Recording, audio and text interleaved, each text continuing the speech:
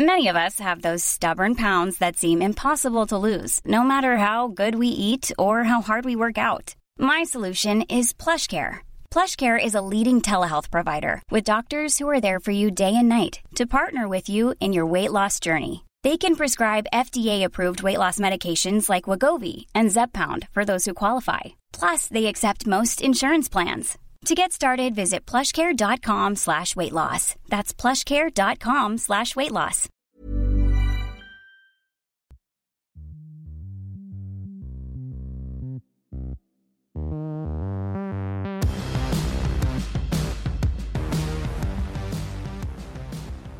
Hello and welcome back to the Unplayable Podcast. Australia have just wrapped up their test series against South Africa. 2-0 they won that, and now they've picked their test squad to go to India, which will kick off early next month in February. 4 tests against India in India, probably one of the hardest assignments. And coming up on this episode, we will be speaking to Todd Murphy, the surprise bolter who's made his way into that squad. He's a Victorian spinner. And Jack Painter, who's going to be joining me in just a second, spoke to Todd a few weeks ago about the potential of making this squad, and it's all turned out pretty well. So, Jack, welcome to this episode of the Unplayable Podcast. How are you doing, mate? I'm very good. Thank you, Josh. Thanks for having me. Exciting times. It's a good-look squad, I think, for India, and the Australians are playing well, so should be an exciting series. So tell us about Todd Murphy. A lot of our listeners would have heard the name but maybe not seen much of him play. He's only played a handful of first-class games for Victoria, but he's already impressed a lot of important people. Yeah, so he's only just come onto the scene really in the last 12 months. He didn't play his second first-class game until March 22, and that was a big moment for him because he sort of won the game for Victoria, got them into the Shield final in his second first-class match, and then a lot of things have kind of happened from there for him. So he went to Sri Lanka on the A tour, stayed around with the Test squad, and then has come back and impressed in the Shield comp and for the Prime Minister's 11. So it's been a pretty rapid rise for him, but he's bowled the house down over the last 12 months. So thoroughly deserved selection, and I think they've got one eye to the future with this pick. He's a very similar bowler to Nathan Lyon, gets it up high, overspun deliveries, beats people in bounce and flight. So, very similar to what we've already got in the Test side. Yeah, and as you say, he's 22 years old, so definitely a look to the future with Nathan Lyon not getting any younger, and your chat with him, which is a great chat, so it's worth hanging around for. It's coming up after our little discussion here. I'm just going to run our listeners through that Test squad, which has just been released on Wednesday morning. There's 4 spinners: Lyon, Murphy, we've got Mitchell Swepson and Ashton Agar, who played in Sydney. Just the one specialist keeper, Alex Carey. They've gone with Peter Hanscom as the backup, which means Josh Inglis is perhaps a little unlucky there. 5 quicks: Pat Cummins, the captain, of course, Scott Boland, Mitchell Starc, Josh Hazelwood, and Lance Morris keeps his spot in the squad, the wild thing, who we've featured on this podcast in recent times.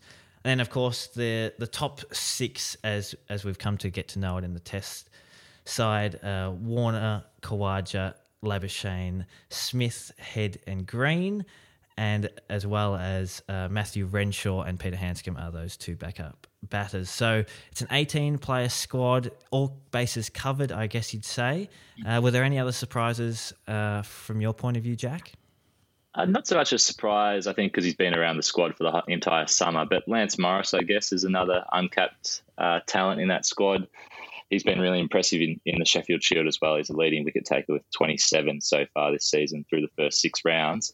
And I guess there was talk about him playing in Sydney with Starc, missing that match. So I guess the same will happen possibly in the first test in Nagpur on February 9, that he could potentially, if Australia see that they need an out-and-out raw speedster, that he can potentially come in and fill that void with Mitch Starc missing that first test through that tendon finger injury that he suffered in Boxing Day. So that's a potential option. Not so much a surprise, but I guess he's been in and around the squad for the last 2 months. And then Matt Renshaw and Pete Hanscom as the reserve batters, they've earned their way into that squad through weight of runs. Matty Renshaw played in Sydney, obviously, so they've been knocking the house down for the last 12 months to two years with their performances for their states. And so just to confirm, Mitchell Starc is pretty much ruled out for that first test, isn't he? He's very unlikely to play. Yeah, that's right. It said in the release of the squad today that he won't join the touring party until after that first test. So he'll stay back in Australia, continue that rehabilitation, and then go over hopefully for the second test and play a key role in that series. Now, which way do you reckon they'll go with the spinners? Because they've picked 4 in this squad, and I was just looking at the stats from Nagpur. There hasn't been a test there since 2017, but it's very spin-friendly in those recent test matches. So who's going to partner Nathan Lyon first up? If you had to make a guess, Mitchell Swepson took 8 wickets in the 2 tests in Sri Lanka in the middle of last year. He was pretty impressive. Ashton Agar played in that SCG test just last week. Didn't take a wicket, but maybe didn't have the best of opportunities. And then there's Todd Murphy, the bolter, who, as you said, is very similar to Nathan Lyon. So do they pick somebody who is a carbon copy, I guess you'd say? I'm glad you asked this question, Josh, because I'm a big Todd Murphy fan. I'm being convinced by Kerry O'Keefe too when I was listening to him during the Sydney test. Back, 20 years ago in the glory days of Australian cricket, Stuart McGill and Shane Warne both played in the same team, both turned it the same way, both the same bowler, leg spinners. So I was watching Nathan Lyon bowl last week, turning it square into those South African batters, and I thought, why can't you play both Murphy and Lyon? If you had Lyon or someone like that bowling from both ends, it would be incredibly tough for the batters to score. And I just was watching that spell of Lyon bowling. I thought, imagine having both of that, or someone bowling like that from both ends. So I would love to see him go with Murphy, but I think probably Agar they've foreshadowed that with the Sydney test by picking him there. They'll probably go with Agar, and left arm spinners have had a lot of success in India and also against Australia and for Australia. So you look at Pravith Jayasuriya during the Sri Lanka series. He came in and debuted and took 12 wickets and bowled Australia out and bowled Sri Lanka to victory on debut. And then Steve O'Keefe played for Australia on the last tour of India in 2017. Both he and Lyon took 19 wickets for the series. So I think, left arm spin has been very successful in those conditions. So they're probably leaning that way with the selection of Agar last week in Sydney. But I would love to see Murphy play.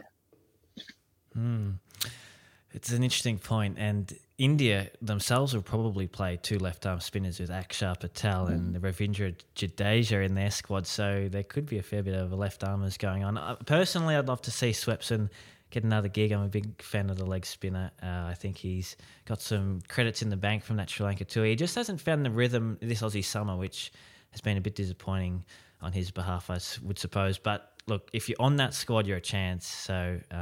good signs for him. What do you reckon about the decision to only pick one specialist keeper with Hanscom as the backup? Yeah, it's an interesting decision. Very stiff on Josh Inglis as well. He's been in and around that squad, especially the test squad as well. He's been on the last 2 away tours. He's made his ODI and T20 debuts in the last 12 months, so very stiff on him. I think probably with the reduction in travelling parties with the end of the pandemic has probably led to that, because they could, if Carey went down, they could theoretically call up Inglis in between test matches. It would only be Hanscom as a substitute keeper for that match when Inglis couldn't get over, and they probably wanted to leave Inglis in Australia where he could play a bit of consistent cricket, where he's been tearing up the Big Bash. He also made an 80 for WA in the Marsh Cup, and then he'll be hoping to string a few red ball runs together after the Big Bash break. But I think probably you wouldn't see Hanscom keeping a full test match, would you? 200 overs in that heat for a non-specialist keeper would be a tough ask. So I think he would only be keeping if they needed a substitute if Carey went down through injury or concussion or something like that. It's a good point on Inglis as well, because he's just missed so much cricket being in these squads, both limited overs and test squads over the last 12 to 18 months. So good to get some cricket under his belt. And it's a good point on Hanscom as well, because he's been reluctant to take the gloves in the red ball cricket, but he still takes the gloves for Victoria in the Marsh Cup more often than not. So he's not like he's out of practice necessarily. No, he's a very good keeper. He's probably, he's not really a part-time keeper, I would say. He's leaning more towards, full-time specialist keeper role, but it's just that they've got another keeper in Sammy Harper at Victoria, who's an exceptionally good gloveman.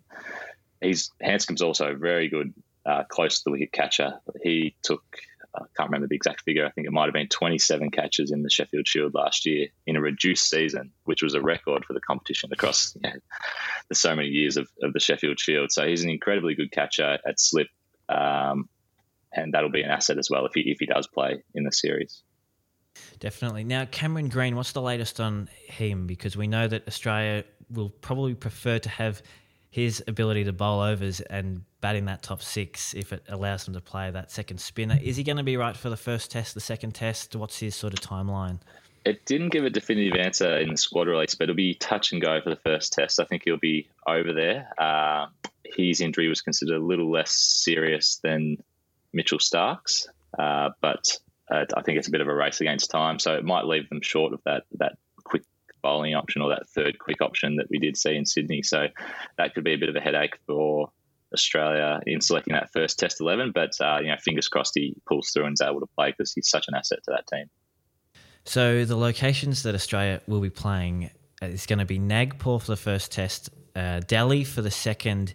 Delhi also, they haven't had a test there since 2017, so a bit of a drought breaker for the nation's capital as well. Dharamshala then up in the Himalayas. That might be the most pace-friendly of all the pitches, so it'll be interesting to see how the sides change as they head to the third test. And then the final test will be at Ahmedabad, which is the largest cricket ground in the world. England were famously knocked over in 2 days there, I think that was 2 years ago. So a lot will happen at Ahmedabad. That'll spin a lot if history is any guide. And based on those grounds, it looks like spin is, of course, going to be a big factor. And Dharamshala is that ground with the beautiful backdrop, isn't it? I think that's where Australia get their team photo taken every tour. So that'll be one to watch for sure. But yeah, spin's going to play a key role throughout the series. And Pat Cummins mentioned it last week in his press conference at the end of the Sydney Test that they're just going to wait until they get over there to see potentially what the makeup of the 11 is, whether it's on certain pitches three quicks, one spinner, the traditional sort of Australian 11, I guess, or whether it's two spinners or even three spinners. So it'd be interesting to see which way they go. But spin's going to play a huge role throughout the series, and we've seen in the last two tests in Pakistan and then in Sri Lanka that Australia weren't afraid to pick two spinners and rely on the two quicks and Cameron Green to bowl the bulk of the pace overs.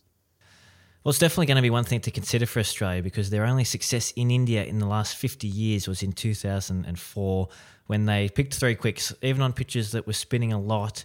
They went with McGrath, Gillespie and Kasparovich and had success. So with the quality of the current paces in this Aussie squad, it's certainly going to be something to consider, I reckon, because maybe you don't necessarily need to go spin heavy to win in India. Well, there is a theory that you pick your best bowlers no matter what they bowl, whether they bowl spin or pace. You just pick your best bowlers and back them to do the job. So that could be another avenue for Australia because they've got three world-class quicks and Nathan Lyon, who have each taken over 200 wickets in their Test career, the first ever attack to do that. So there's a lot of they've had a lot of success, but this is the one place that Australia have traditionally struggled to have its success. So I'm not sure. I don't know the answer to that. I personally would pick two spinners because I love seeing two spinners play. But there is a theory that you could go with your best bowlers.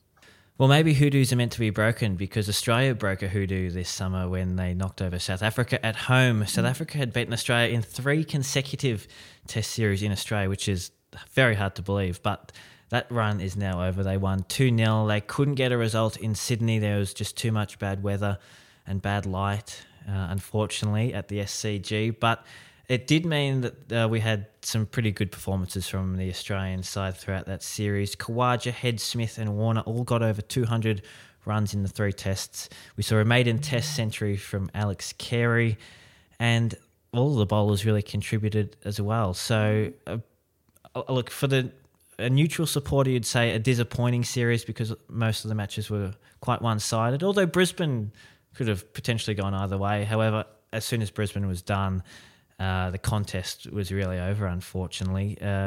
What were your main takeaways from the series, Jack? Was there anything that stood out for you? I think it's just how dominant Australia were.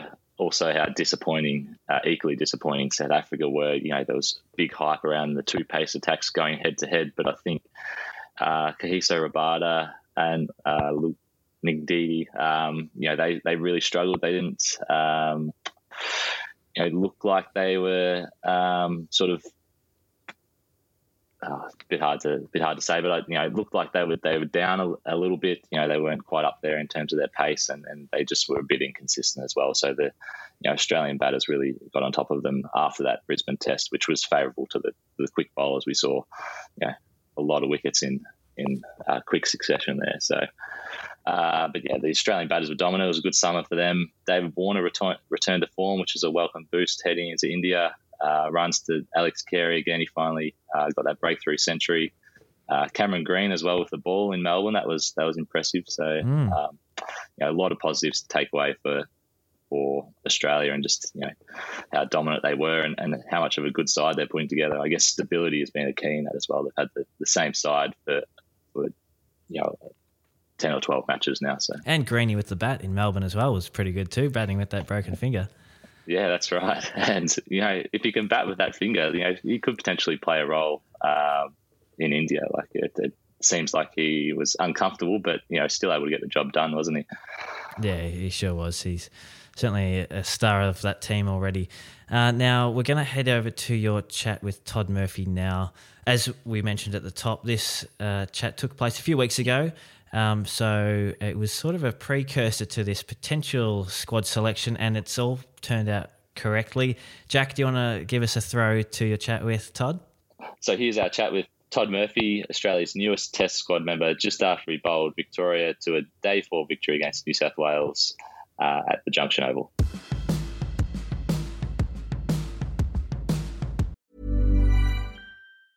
Ryan Reynolds here from Mint Mobile. With the price of just about everything going up during inflation, we thought we'd bring our prices down. So to help us, we brought in a reverse auctioneer, which is apparently a thing.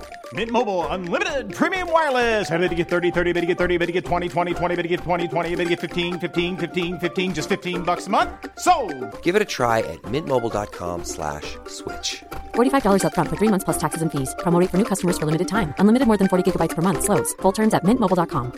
A lot can happen in 3 years, like a chatbot may be your new best friend. But what won't change? Needing health insurance. United Healthcare Tri-Term Medical Plans, underwritten by Golden Rule Insurance Company, offer flexible, budget-friendly coverage that lasts nearly 3 years in some states. Learn more at uh1.com.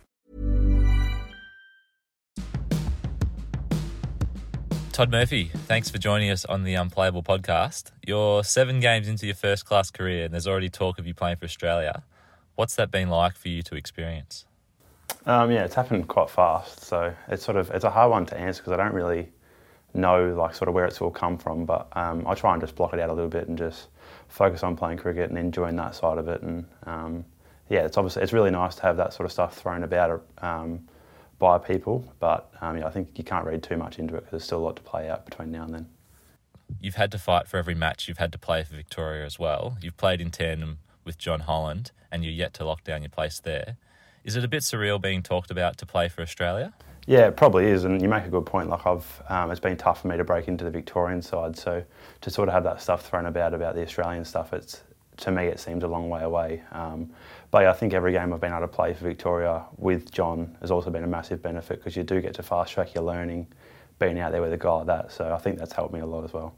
You've obviously had a bit to do with Nathan Lyon as well, with the Sixers and then with the Shield Hub in Adelaide 2 seasons ago. Can you talk us through those experiences and the influence he's had on you so far? Yeah, he's been so good to me. I think he's taken a real interest in wanting to develop and help any way he can the next sort of generation of spinners coming through. So he's been, really good to me. He's sort of always said that he's one message away or one phone call away if I need him and need to ask him anything. And then, the little parts I suppose I've had with him during trainings and that sort of stuff has just been sort of throwing ideas around and sort of just trying to get to know what he does best and how he thinks about the game and just ask as many questions as I can and try and just learn from that. So do you often text him or reach out to him during games or in between Shield matches? Oh, I try not to too much. I feel like if I'm doing that, I'm annoying him. But yeah, he always says that he's open, and if there's something I am struggling with or something I do really want to know urgently, then I would feel more than comfortable to send him a message. Is there a biggest message that you hold that he's given to you so far, or is it just a combination of little tips here and there? He always just speaks about developing a really consistent stock ball that you can believe in any sort of situation and conditions. So for me, I'm still trying to find that, but that's sort of what I work hardest on at training and during games, is try and find that confidence in the stock ball just to back that in every time. Is Nathan someone you've tried to model your game on? You've got a similar overspin and bounce, the way you deliver the ball, or is there others that you've modelled your game on? Yeah, I think he's probably been the main one just because he's been so present, I suppose, on TV and been able to watch sort of how he's gone about it and what he does for the last sort of 10, 12 years. So, yeah, watching that sort of stuff, and obviously a lot of the analysis you do, sort of you go back to the best spinners in the world, and he sits right up there. So, yeah, a lot of the stuff I think has come from him in the way I approach my bowling. But, yeah, I think there's still, I don't have a carbon copy action of him or anything like that. So there still are some differences there. You took up off-spin bowling 5 or 6 years ago. People talk about the rebirth of leg spin with Warnie. Was it similar for you when you were working with Craig Howard to develop that and become an off-spinner? Did you see Nathan on a TV playing for Australia and see that as a resurgence of off-spin? Probably not so much from my point of view, because I obviously didn't really know much about it. But yeah, maybe from Howie's point of view, he was able to watch a lot of the cricket and identify that what Nathan was doing was going to be really successful and effective anywhere he went in the world. And I think he's seen a little bit of that in me and sort of, yeah, passed that message on that what I was doing was really worth sticking with. So maybe more from his end than mine. It's all happened so quickly for you, and there's obviously a massive career to come ahead for you, hopefully. Have you had time to sit back and soak it all in? The Sri Lanka tour, the Prime Minister's 11 and the end of last season. Have you had time to reflect on what you've done across those 7 first-class matches and the 14 List A games that you've played? Not so much sit back and, I suppose, look back on, but I try and just really enjoy and embrace sort of the opportunities I've been given. I think going to Sri Lanka, I sort of tried not to put any expectations on myself and just was really open to going over there and learning and enjoying the experience for what it is. And if I didn't play much cricket over there or I didn't do well, then I wasn't going to be too disappointed. I just really, I suppose, approached it with the way of going over there and just learn and try and get better. So I think I've had that sort of going through my career so far, is not to put too much expectation or pressure on myself and just try and enjoy the opportunities I've got and really enjoy that part of it. In terms of this season, you've established yourself in this Victorian squad now. Do you have any goals you've mapped out across the year? Or is it, as you've said, no expectations, take each week as it comes, each game and each opportunity? Yeah, no goals as such. I think I spoke at the start of the year to myself and just I really wanted to lock down a role within the Victorian side and be able to come in when I was needed and play a part and not just sort of be looked at as always a second spinner. Like I wanted to be able to come in and contribute to us winning games. So I think for me that was the biggest thing this year, was trying to break into that red ball side and sort of be seen as a key part of it. You talk about not just being a second spinner. Is there a difference in your mindset and your preparation in terms of being the lead spinner as opposed to bowling in tandem with John or even Ash Agar in the Prime Minister's 11 match? Yeah, potentially. I think sometimes having 2 spinners out there can be really good for you. I suppose you don't put as much pressure on yourself and you know you've got another guy to be able to work with at the other end and sort of throw ideas around. So maybe it was like when you are the main spinner, you probably play it up a little bit more yourself and think that there's more responsibility on you, but that's also a good responsibility to have because you know you can impact the game. Does it give you a sense of satisfaction that you're changing the narrative? It's always been, in Australia, 3 quicks, 1 spinner, whereas now Victoria are preparing conditions to play 2 quicks, an all-rounder and 2 spinners. Does it feel like you're progressing the way people think about cricket teams in Australia?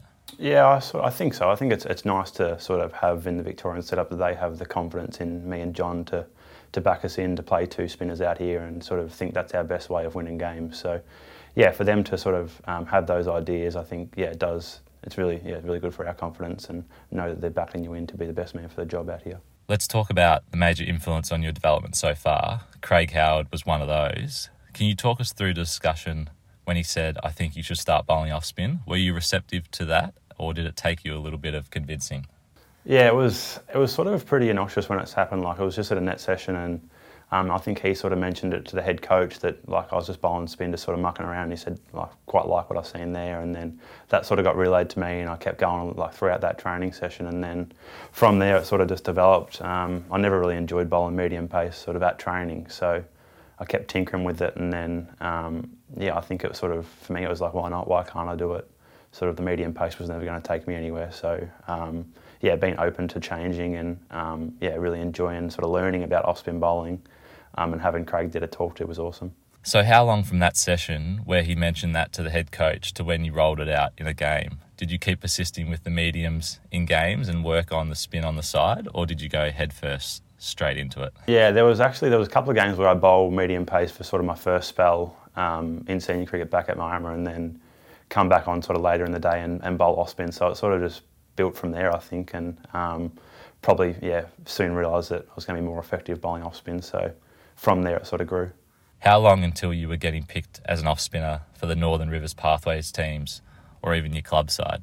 Yeah, I think I was still at that stage, I was playing in most sides as a batter that could bowl a little bit. So it probably wasn't until I went to Sandhurst that while I was still batting quite high, I think that's probably when my off-spin took over, and I had the year with Howie just to be able to totally work on it and sort of keep developing that continuity with the bowling. And then I think my results sort of that year were probably more based around my bowling than my batting.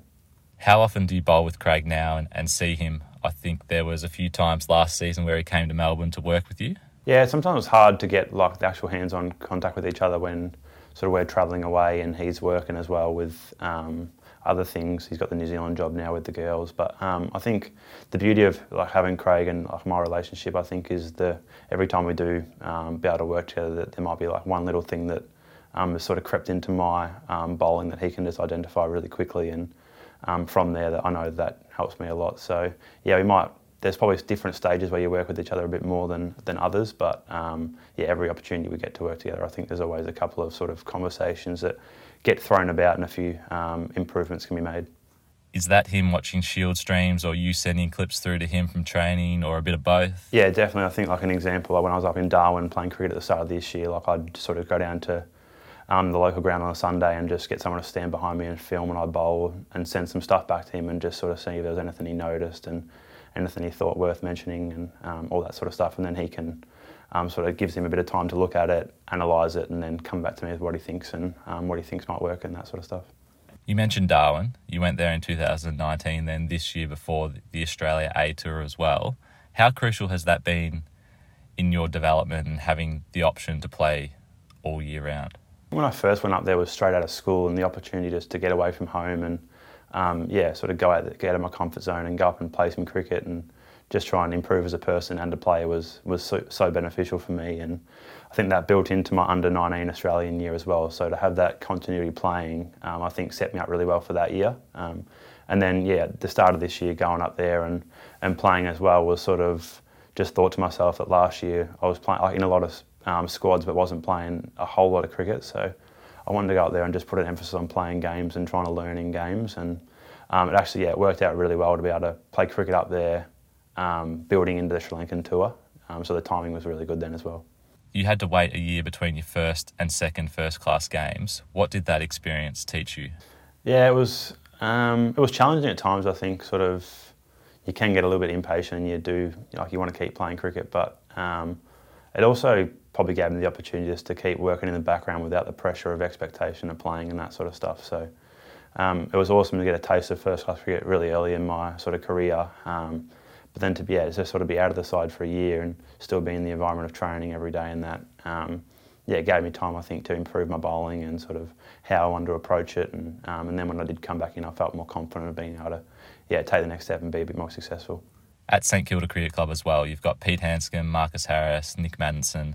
I guess you would always feel part of that Victorian environment, even at club cricket? Yeah, definitely. I think the beauty of St Kilda is there's always been sort of high-profile people around. When I first come to the club, Michael Beer was the captain there. So I've sort of, since I've been down in Melbourne, I've had access to those sort of guys and to be able to talk to them in the change room out in the field and just learn off them sort of guys. And Adam Crossway's another one that's been massive for me at St Kilda.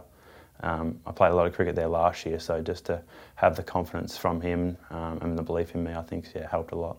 Is there anything you've been particularly working on so far this season? Any variations tactically? You've talked about nailing your stock ball before. What's been the big focus for you this season? Yeah, I think you always sort of tinker with variations. Like a lot of the white ball cricket you play, you need variations. So I do always sort of tinker with that sort of stuff. But yeah, I think the biggest thing for me this year has sort of just been getting confidence out of what I want to own, which is my stock ball, and then just building consistency around that. And just being really challenging for the batters to get away and sort of not let up on them. That straighter arm ball seems like a really effective weapon for you. You got Tim Ward out last year leaving the ball, and then Kyle Mayer's LBW in the PM's 11 match. You might have got a bit lucky with that one. But how long has it taken you to perfect that ball that you can drift in with the arm? I'll give Howie the credit for that. I think when I first started bowling off spin, he sort of said to me that there's 3 balls you need. You need an overspinning off break, you need an arm ball that can swing back down the line, you need a square spinner. So from that, they're probably the 3 balls that I've worked the most on. I don't think you're ever going to master it. It's sort of one of those ones that you can always tinker with your pace a little bit and all that sort of stuff. But it's fun working on that sort of stuff, and to be able to deceive guys is always nice. To be able to swing it back down the line, you've only been bowling off spin for 5 years. That seems something that would take years to be able to roll out in a game. How quickly did you get the hang of it? I think there was definitely times early days where I really struggled with that concept of being able to swing it down the line, because I was sort of, my wrist was kept reverting back to trying to spin it over itself. So there was definitely a lot of challenges there. But I think over the last sort of year or two, I've been able to get consistent with that and have it come out how I want to have it come out. The Sri Lanka tour was your first taste of an experience with an Australian senior side. You talked previously about how it gave you the confidence back here at the start of the season that you could compete at the first class level. How are you feeling since the Prime Minister's 11 experience, and how's that impacted your confidence going into the back half of the summer? I think getting access to that sort of stuff, playing against those high quality players in their conditions over there, and then even the West Indies last week in Australia, just being able to compete against those sort of guys, I think it does give you that added confidence that what you're doing and what you're working on is actually worth it. And I think when you're standing at the top of your mark in Shield cricket now, you've got that extra bit of confidence that you can do it. You're not sort of doubting yourself, thinking, how am I going to get these guys out? You've got a plan that you believe in, and from there, I think when you're confident, you sort of have that added presence out in the field, which can add a lot.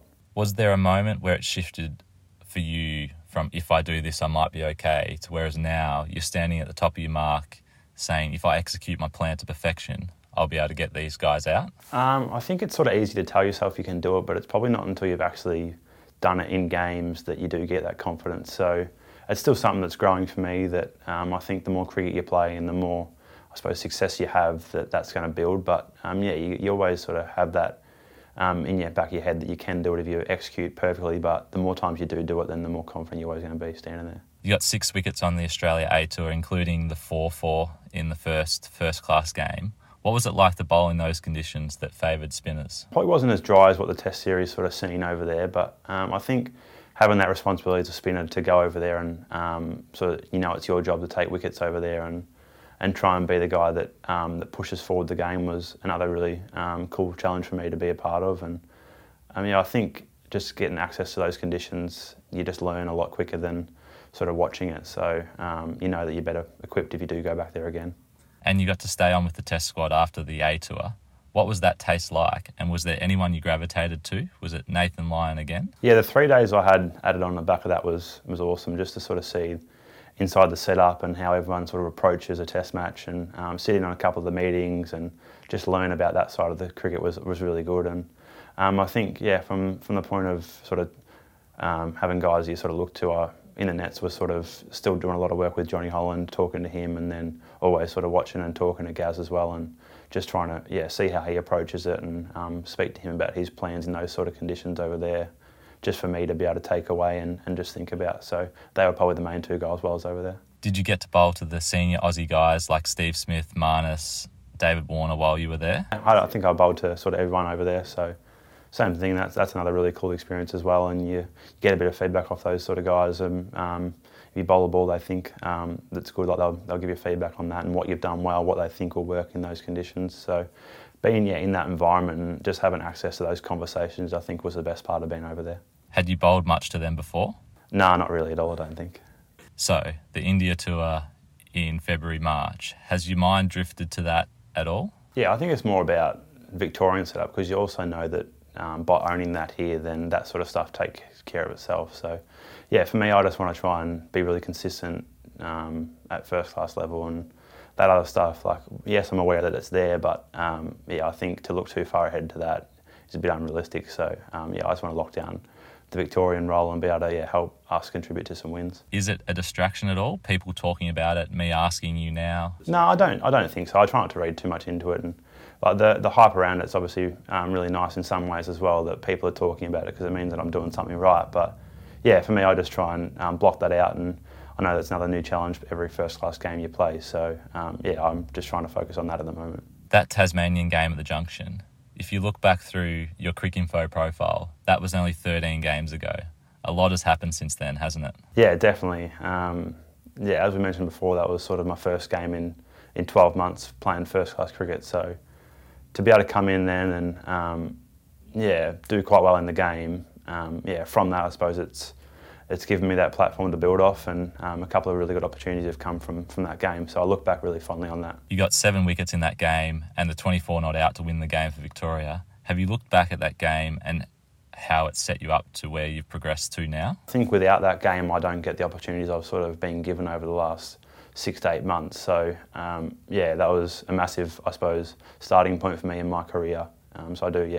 Really grateful that I was able to do quite well in that game, and it's opened up a few doors for me. Your batting in that game, does it come from your years of playing juniors as a batter or working hard on it within the Victorian setup? I think definitely a combination of both.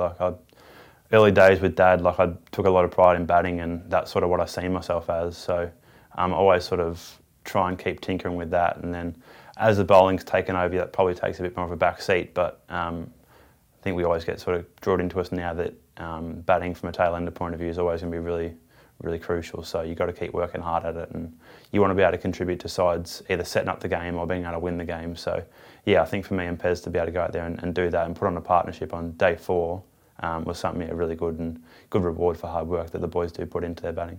Going into that game, how far out did you know that you were playing and that they were going to prepare spinning conditions? Yeah, probably. I knew there was definitely a thought, but it probably wasn't until the day before that I knew that I was officially playing, which is probably nice in a way. I didn't have too much time to think about it, so I just went out there and was able just to play and just do what I do, and hope that worked out. We're in the Big Bash break now. You were actually subbed out of your BBL debut. That must have been an odd experience. Yeah, it was a weird one, but it was sort of also something that I expected that was going to happen because Shadab was there, was awaiting a COVID result, so there was just a lot of weird things going on in the background.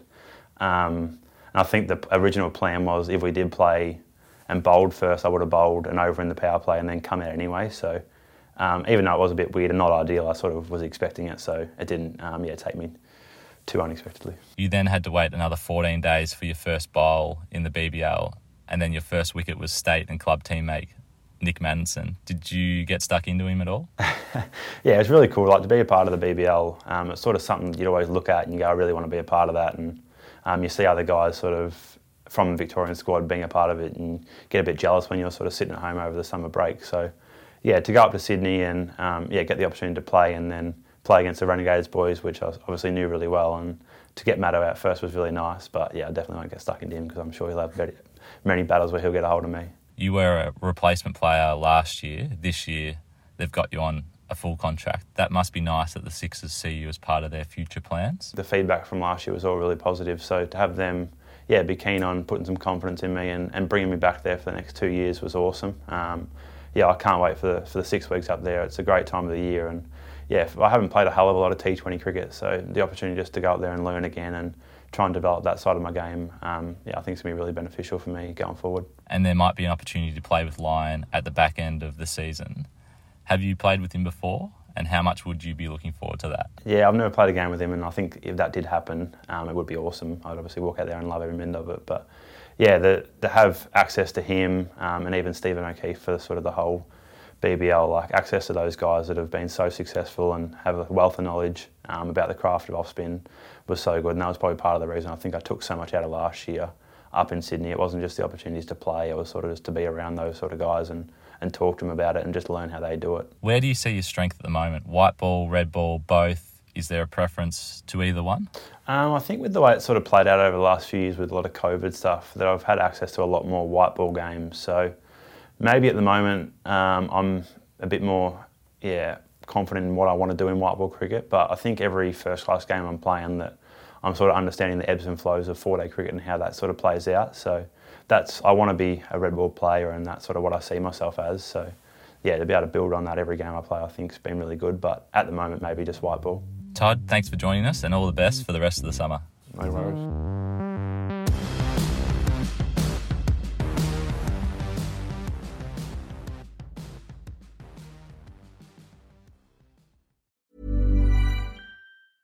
Want to get a chiseled look in the jawline? Sculpt and shape your jawline with added volume from Juvederm Volux XC. Juvederm Volux XC is an injectable gel specifically designed to be robust enough to improve moderate to severe loss of jawline definition. And it is the first and only hyaluronic acid filler approved for the jawline. Add volume to your jawline for a chiseled look with Juvederm Volux XC. For important safety information and to find a licensed specialist, visit juvederm.com. That's JUVEDERM.com. Not for people with severe allergic reactions, allergies to lidocaine, or the proteins used in Juvederm. Common side effects include injection site redness, swelling, pain, tenderness, firmness, lumps, bumps, bruising, discoloration, or itching. There's a risk of unintentional injection into a blood vessel, which can cause vision abnormalities, blindness, stroke, temporary scabs, or scarring. Talk to a licensed specialist to find out if it's right for you. Visit Juvederm.com. That's JUVEDERM.com.